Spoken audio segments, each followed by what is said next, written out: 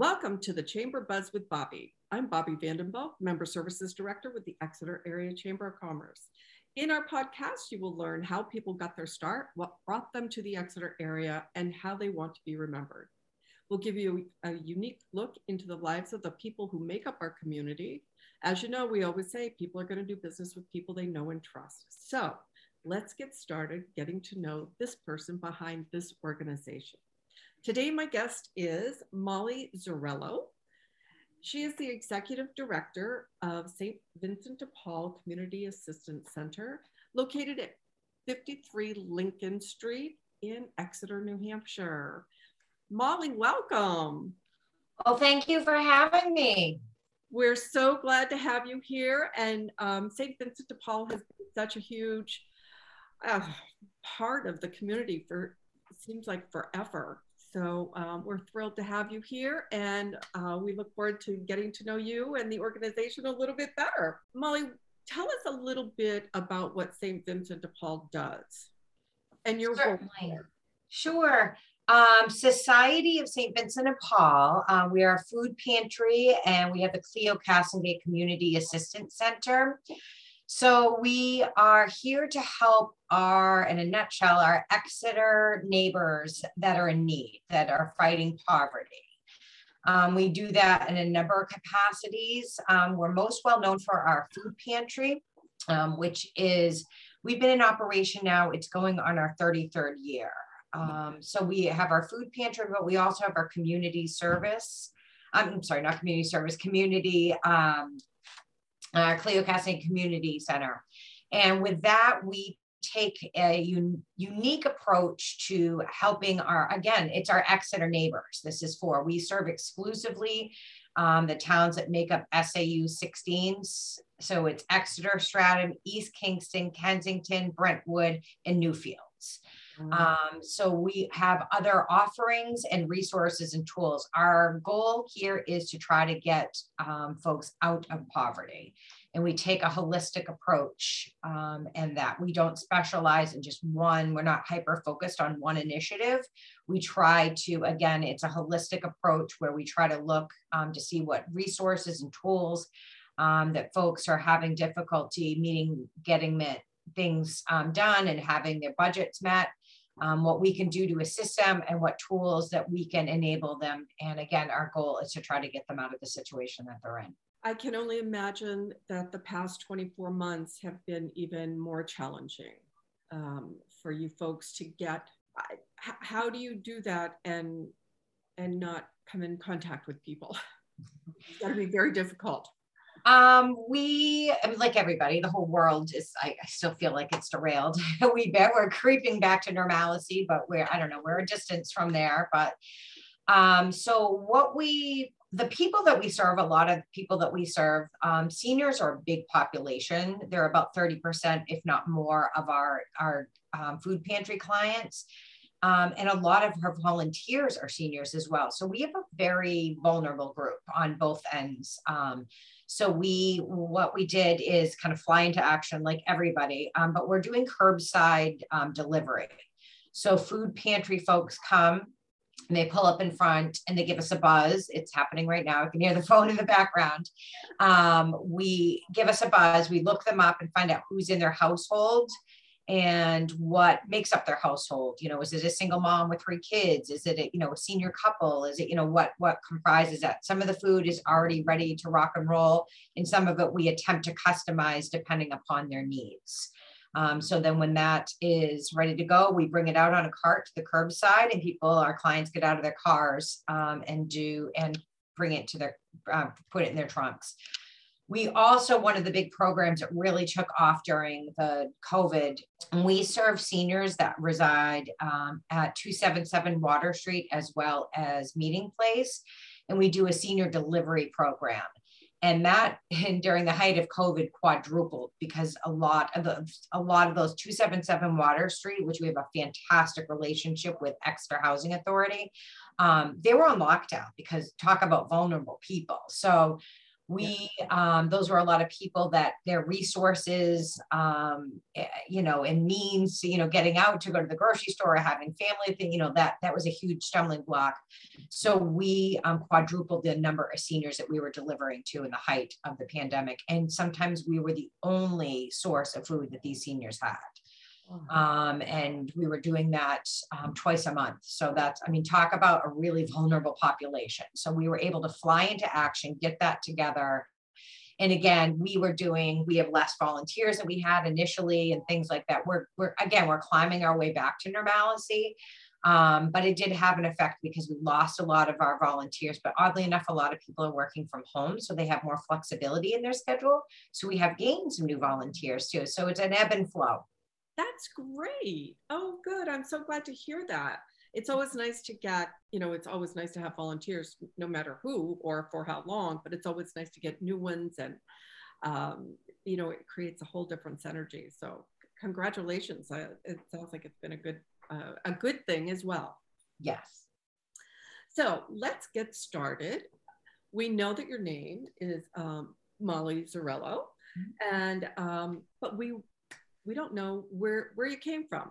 So tell us, do you live local? Did you grow up local? Sure. I was born here in Exeter, as a matter of fact. Oh, right. Yes. Like physician check-ins, like, where were you born? I was like, a few feet that way. So I am local. I grew up in Newmarket and went to school in Providence, Rhode Island. Then I met my husband and we moved around a bit in New England. Then it came time to, settle down, buy a house, all that, good things. And we wanted to be around family. So we decided to both, and my husband's from Brooklyn, New York, so vastly different background than mine. But we decided, it was a great place. We were always fond of Exeter. And we're really grateful that we're here. It's a great town. It has a good mix. It's not overabundance of, commercialism, but there's services, there's businesses, there's a thriving downtown, which not a lot of smaller towns can make those claims. So it's a really nice balance. We always like the school systems here. It's growing up. We're just really happy to have our kids partake in that. So it's a great community. And it has great school systems. So that's amazing. Tell us a little bit about your parents. What were your parents' first names? My dad, who is passed, my dad was Richard Allen, and my mother is Sandy Allen, and she lives in Newmarket. My mom's always been very active in the Newmarket. She served on the school board and, all kinds of town committees and things. So being an integral part of the community and being woven into it's important because those are the people that really make our community worthwhile, and keeping aware and abreast of what's happening and what could benefit our communities and things. So that's been something that's been a modeled behavior that I grew up with. It's important to be partaking in your community, again, to try to make it a better place and to, again, help our neighbors and, no matter what their economic tax brackets are. Exactly. Did your mom and dad, did they come from big families, small families? Where were they in the line of? My dad was an Air Force brat. He lived all over the world in Bermuda and in the Philippines. He's been everywhere. He and my dad's family was all over the world. He graduated from high school in Madrid, Spain. So he was all over, and he was one of three boys. And they were again, like every couple of years, picking up and going to different Air Force bases all over the world. My mom grew up in New Hampshire in Hollis, and she was the oldest of six. So she's more, localized, so to speak, than all over the world. So yeah, little different backgrounds. Yep. How did they meet in little old Exeter? They didn't meet in Exeter. They were both UNH students, and they met attending UNH. Okay, yes. Yep. That makes sense. It's like, if he's traveling all over the world and she's from around here, how did they meet? Yes, UNH. My mom said that she went to UNH and never left. So. So is your mom still working at UNH? No. She's retired now. Oh, she's retired. Yeah. For her. And what was your dad's profession? My dad, my parents, I should mention my parents were divorced. So entering them in the same breath is like bizarre. So my dad was head of probation parole for Stratford County. That was his whole career.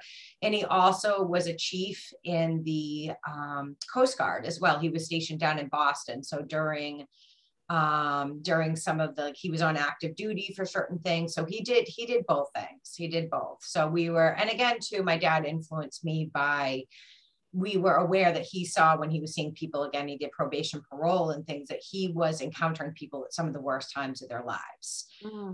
So that had an influence as well, because you understand when you're seeing people, you know, when their chips are down and things are, you know, like having a hard, you know, people are having a hard time, that he had the kindness to recognize that he was seeing them at a really, really vulnerable time. So, and being able to advocate and understand and how to put their, you know, focus on their future and how they can improve things. Your dad sounds like a really cool guy. Yeah, he was. We miss him dearly. I'm sorry to hear that he's passed. Thank you. Now, do you have any siblings? I have one brother who is a merchant marine, and he lives up in Maine with his family. So, but he goes out on like stints. I think it's about 3 weeks at a time, and he's back 3 weeks. So, wow. Now, are you oldest? I am. Yes. Yep. So a baby brother. I love that. What was a typical day like in your household growing up? It depends at what age group, but where we were. My parents were divorced, so my dad lived in Exeter. Sorry, my dad lived in Newmarket as well. So we bounced back and forth between two. I mean, which is difficult in its own right, but it was great to be able to have two households and two parents that were passionate and, you know, on the scene, and not a, you know, a distant, you know, kind of visit or something like that, but part of your daily grind and part of your landscape that, you know, helped influence me definitely. It really is so important to have that. Even, you know, being divorced, it's so important to have that connection to both parents on a regular daily basis. So that's like a great, it sounds like a great opportunity for you and your brother. So. Yeah, I mean, it's not always ideal by any stretch. You know, it can be difficult and very challenging at times on everybody in the family. But when you're just doing the best you can with where, you know, things are, that's all you can do. Exactly. So where did you go to school? I went to high school, Newmarket High School. It was teeny tiny. So Exeter seems daunting. I have two teenage boys, and one son's graduated from Exeter High School. He's at University of Southern Maine. And then my other son is still at Exeter High School. So that just feels humongous to me, because my graduating class had 28 people in it. So that's teeny tiny, because Newmarket's one of the only schools that is not a regional high school in the area. So it's pretty small. And I went to college at Johnson & Wales in Providence, Rhode Island. Oh, that's a great school. Now, what did you study? In my former lifetime, I have a bachelor's degree in travel and tourism. So, oh my gosh, that is too funny. Have you ever used it? I mean, when I was out of school and things, I used to do like corporate travel. I did leisure travel for a wee bit, but then corporate travel for Boston, you know, companies and things like that. That's great. How fun. It sounds like a lot of fun to me. What was your very first job? Very glamorous moment here. First job, probably, we used to go over to Hampton Beach, and we had like summers that we would clean rooms. So not very, yes. Yeah. And so that was an interesting experience and an eye-opening in some rooms, but it was, I'm not afraid of cleaning a bathroom to this day. So it was good housekeeping training. So, but as a teenager, it was a pretty good gig, because we had to work a few hours, then we get tips, and you know, this is before we could drive. So we take the money that were the tips and go hang out on the beach and get pizza and all that good stuff. So, you know, we were home by like 2 or 3. So it was kind of a good day from what I recall. I love that. Molly, what did you take from that very first job? How to keep a clean bathroom, honestly. Not like, I mean, we were really young, so it wasn't like a big, like, you know, movement, you know, with with inspiration or anything at that point. We were, pretty young teenagers. So it was we were a little bit too young for any big inspirational movements that are happening, quite frankly, but how to keep a clean house. Well, that's always a good thing to learn, for sure. So what is it that brought you from corporate travel to St. Vincent de Paul? I had kiddos. I stayed at home with my sons, for, I think it was like 10 or 11 years. I stayed at home, and then it was time to get back into the workforce, and, commuting to outside of Boston wasn't, viable anymore for me. So I was at home and I started volunteering with St. Vincent de Paul, going in and volunteering in the kids' classrooms. You could see the dichotomy in the socioeconomic classes that were displayed, in Exeter schools for a trained eye, for somebody that was like a little bit, observant and things. So it became clear to me that, not everybody's going home, to, full cabinets and refrigerators and things. And I've been a member of St. Michael's we moved here for a long time, practicing Catholic. And we've always had, they've come in every year and talked about things, and it just kind of always stuck out what they were doing. So as a stay-at-home mom, when the kids were in school, I would come to volunteer. I would come here to volunteer because it was important to make sure that, again, I was like kind of looking through it through students' eyes and kids' eyes, because that's what I was doing. And, families that were struggling to get sufficient, didn't have enough food to get on the table every night, was something that was really critically important. It's such a fundamental need. Mm-hmm. So I wanted to be part of that solution. So that's what attracted me to St. Vincent de Paul. Oh, that's great. Now, how long have you been there? I think this is my 10th. Yeah, this is my 10th year. Yes. Okay. Really? Yeah. Mm-hmm. Gosh, I can't believe it's been 10 years already. Me neither. Time flies when you're having fun. Yeah, that's crazy. So you already talked a little bit about your family, your current family, your husband and your children. So do you live locally now?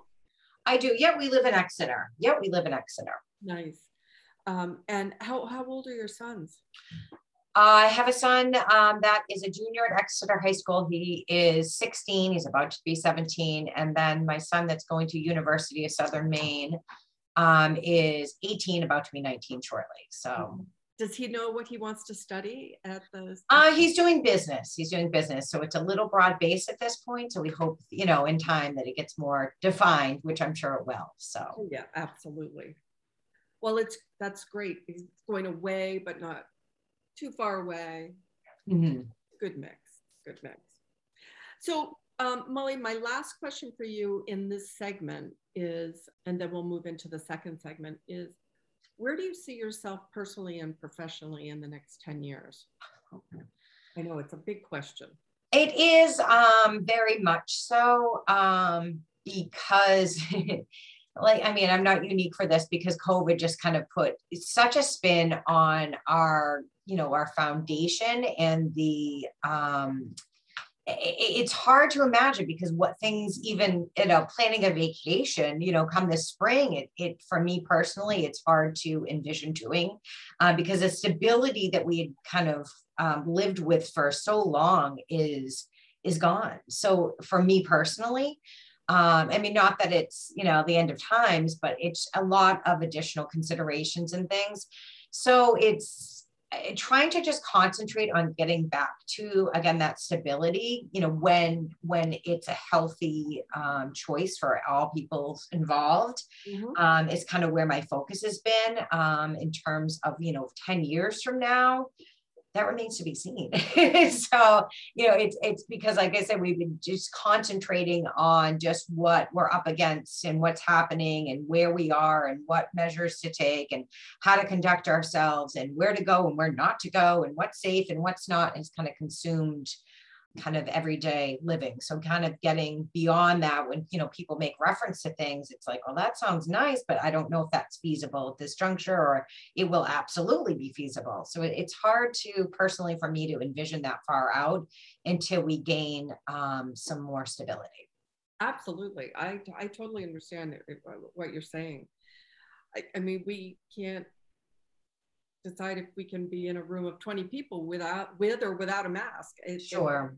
It's a crazy time, and I hope we get through it quicker now. Yes. It seemed nice to be able to see people in a person-to-person situation, though. We're going to wrap up that segment. I'd like to move into the second segment by asking you the same 10 questions that I ask every person on the podcast.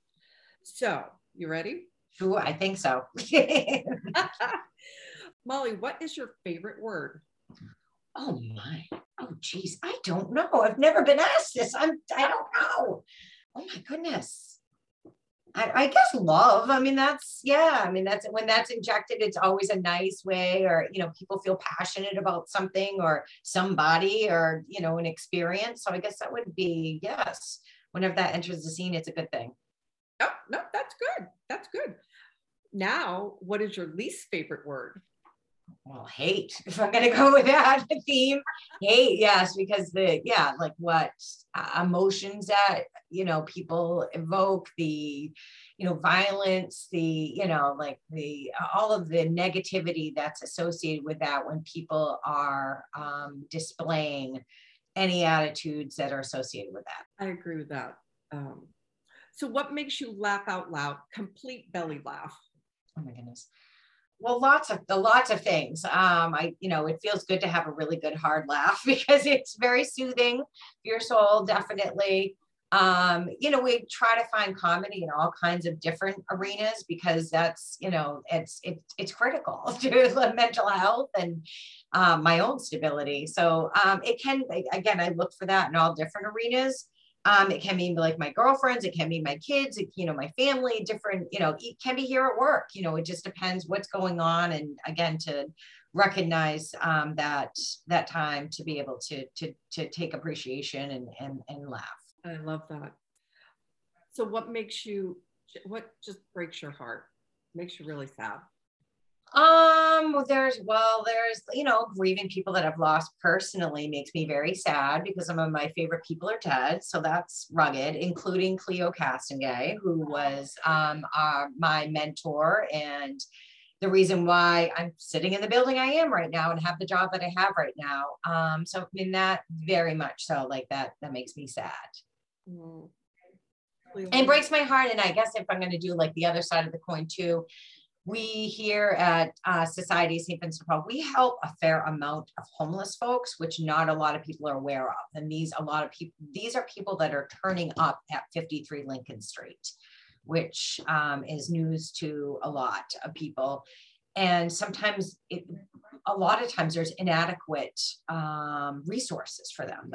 There's the low income housing are full. There's 5-year wait lists to get on housing authorities. There's inadequate resources, and these folks are human beings too, and they deserve what we deserve. They need a roof over their heads. They need food in their bellies. And when we're met with something I can't get blood from the stone, that's very difficult for me. Yeah, that would certainly do it for me. And Cleo, what a wonderful man he was. He's so deeply missed. What sound or noise do you love? Oh my goodness. What is your favorite curse word?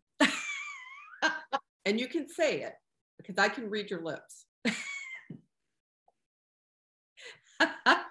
It's the most versatile. So it is the most versatile. I agree with you. Thank you for sharing that. What profession other than your own would you like to attempt? Oh boy, that's interesting.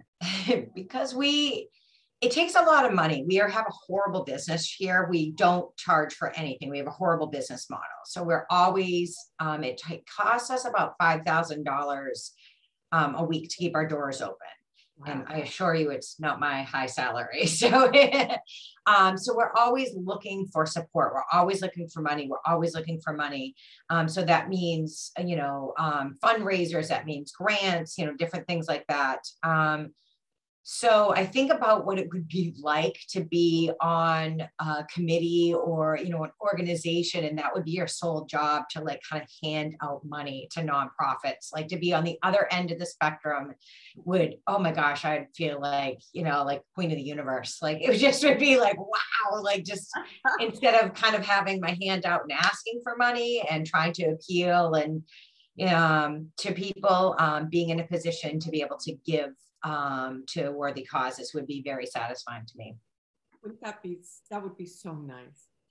I bet there are a lot of organizations that are nonprofit that feel that way as well. What profession would you not want any part of? There's a lot. There's a lot that I don't agree with morally, or I don't agree with politically, or there's a number of different things for a number of different reasons I would not, and I'm not fitted for, things that, as somebody said, you have to, become, something that my skill set's not aligned with, or, for aversion. And, we all have our strengths and our weaknesses, and I would not want to sit down at a desk and have to perform, I'm a lousy speller, things like that. So I wouldn't want to have to be in charge of doing things that I'm ill adept at. So Fair enough. Fair enough. So my last question for you is, so what would you like your legacy to be? How would you like people to remember you, or what would you like them to remember about you? Oh, wow. That's a loaded question. Yes. I guess it's the impact that you had on, the impact that you have, of course, on the people that you love and the relationships and what spirit you brought, into their lives, and how you conducted yourself. And if you enter, a room or walk into a party, or, kind of what, to have, a good, people remembering that that's, a good thing and a welcome addition. Or, somebody's like, not that there's too many dinner parties right now, or I don't have that many formal friends either, but, just somebody's like excited that they're sitting next to me or something, or gravitating, because they just want to, it's something that people, an energy that people want to be with, definitely. But then like, and that's on like a personal, smaller kind of a thing. But I guess overall, the impact that you've made on the world. And, Exeter's a small community, definitely. But one of my biggest things that I'm always advocating for is you don't have to get on a plane to see people in poverty. Like this is happening right here. These are our neighbors. These are our friends. These are people going to school. These are sitting in our church pews, these kinds of things. So making an impact locally on people that are struggling for really fundamental needs, like really, food on the table, really, electricity, just, heating, basic things like that, that I don't even need my name affiliated with it, but having a positive impact on the people that we serve through these years would be an important takeaway for me as well.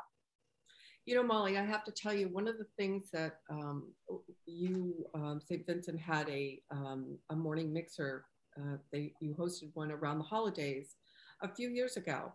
And one of the things that you said that has had such a huge impact on me, and I just haven't forgotten it, was, and I'm not going to be, I can't be specific. You can be specific on the numbers, but you said, $5 will feed, and again, this isn't the exact quotient that you gave, but $5 will feed 20 people. Or can you tell me what that we go to the New Hampshire Food Bank on a weekly basis, and for every dollar that we have donated, we can purchase approximately $50 worth of food. That's exactly. So I don't care how savvy of a shopper you are, nobody can match that. So we can do a lot more with that than somebody buying like an in-kind. We need both, and we're happy for both, and I don't want to be ungrateful by any means. But we can really parlay that into a lot more, that we can kind of pick and choose what we need and things like that for people, what our inventory is. So it can go a lot, really far. Yeah, exactly. And it made a huge impact on me. And I wasn't aware of how many people that would feed, just giving even a small amount. It's just crazy.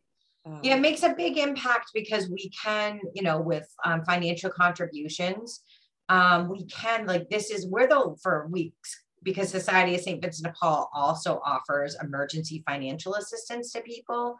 And we're the last when all other options have been exhausted. So they're on the brink, like, the cliff is right there. So like being able to help someone, for example, last week, I turned on an Exeter resident electricity. He hadn't had electricity since July. That's a long time to go in the dark. That is a long time to go in the dark. So the impact, again, that we can make, with people, those kinds of things, that it makes a big difference. It makes a big difference. It certainly does. Well, Molly, I think all of the work that you're doing and all of the volunteers at St. Vincent de Paul are doing will certainly make you be remembered and give back. Everything that you give back to the community is just amazing. So we thank you for that. Oh, we're happy to do it, and our work is never done, because there's always fun. Like while we've been talking, we're doing a food pantry session, the phone's been ringing off the wall. So it's busy and it's needed, and it continues to be, and it's something that is a need that's year round. This is a need that we see year round. And it is not something that you expect in Exeter, New Hampshire, but it is. It exists. It very much does. There's lots of people that are in need, right? Again, like these are our neighbors, our friends. This is right here. And it's not as overtly obvious, like in the cities and things like that, but this is definitely a need. This is our 33rd year in business. And we're thriving and we're only getting bigger. So if this wasn't a problem, then, I would be like, going home and say everyone's fed in Exeter and everyone's bills are paid and I can go home now. So, and that's never happened. So. That's a goal. That's really a goal. I love it. Well, Molly, I'd like to thank you for your time today and sharing your story with us. Is there anything else that you would like to share? Not at this juncture. Again, like I keep, a plug for St. Vincent de Paul, but that's really, again, because it's advocating, it's a voice of the poor. It's advocating for people that are in need. And that is something, like around the holidays, it's great, that people are reminded, charities and things like that, but this is a need, that things that go on.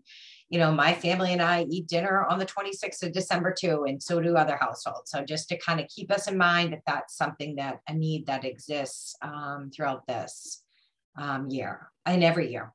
Exactly. And it is exactly what you said. It's throughout the year, not just during the holidays. So, and I should say too, we're very grateful that we live in such a benevolent community. We couldn't do the work that we're doing without the support that we receive from our Exeter neighbors as well. We work hard to be embedded and woven into the community. And, part of that's to enlighten folks and things, but we are very well received. And because of that support, because of those donations, financial and in kind, we're able to continue to do the work that we do. So we are very grateful for everyone's support.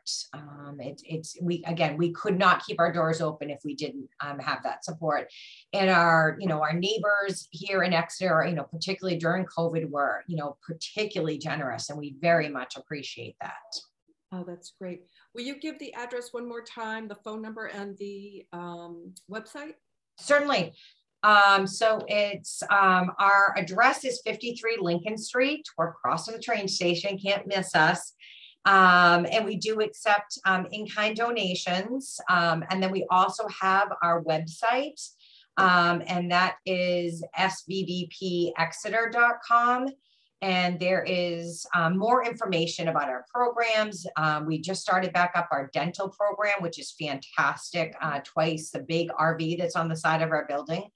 We're in collaboration with Families First from Portsmouth, and they're coming twice a month to do urgent dental care. So we're able to restore some of our more critical programs.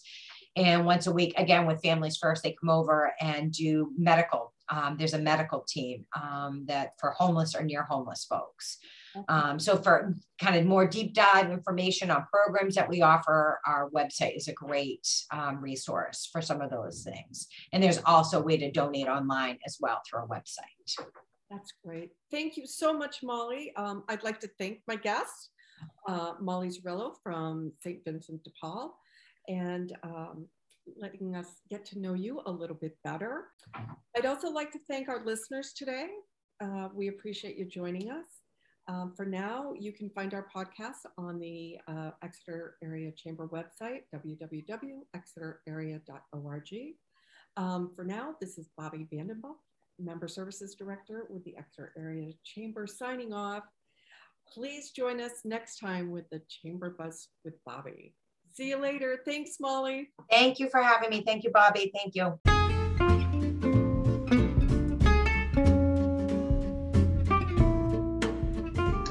The Chamber Buzz with Bobbi is built and distributed through Anchor by Spotify. This podcast is produced by the Exeter Area Chamber of Commerce. To learn more about the Chamber, visit exeterarea.org.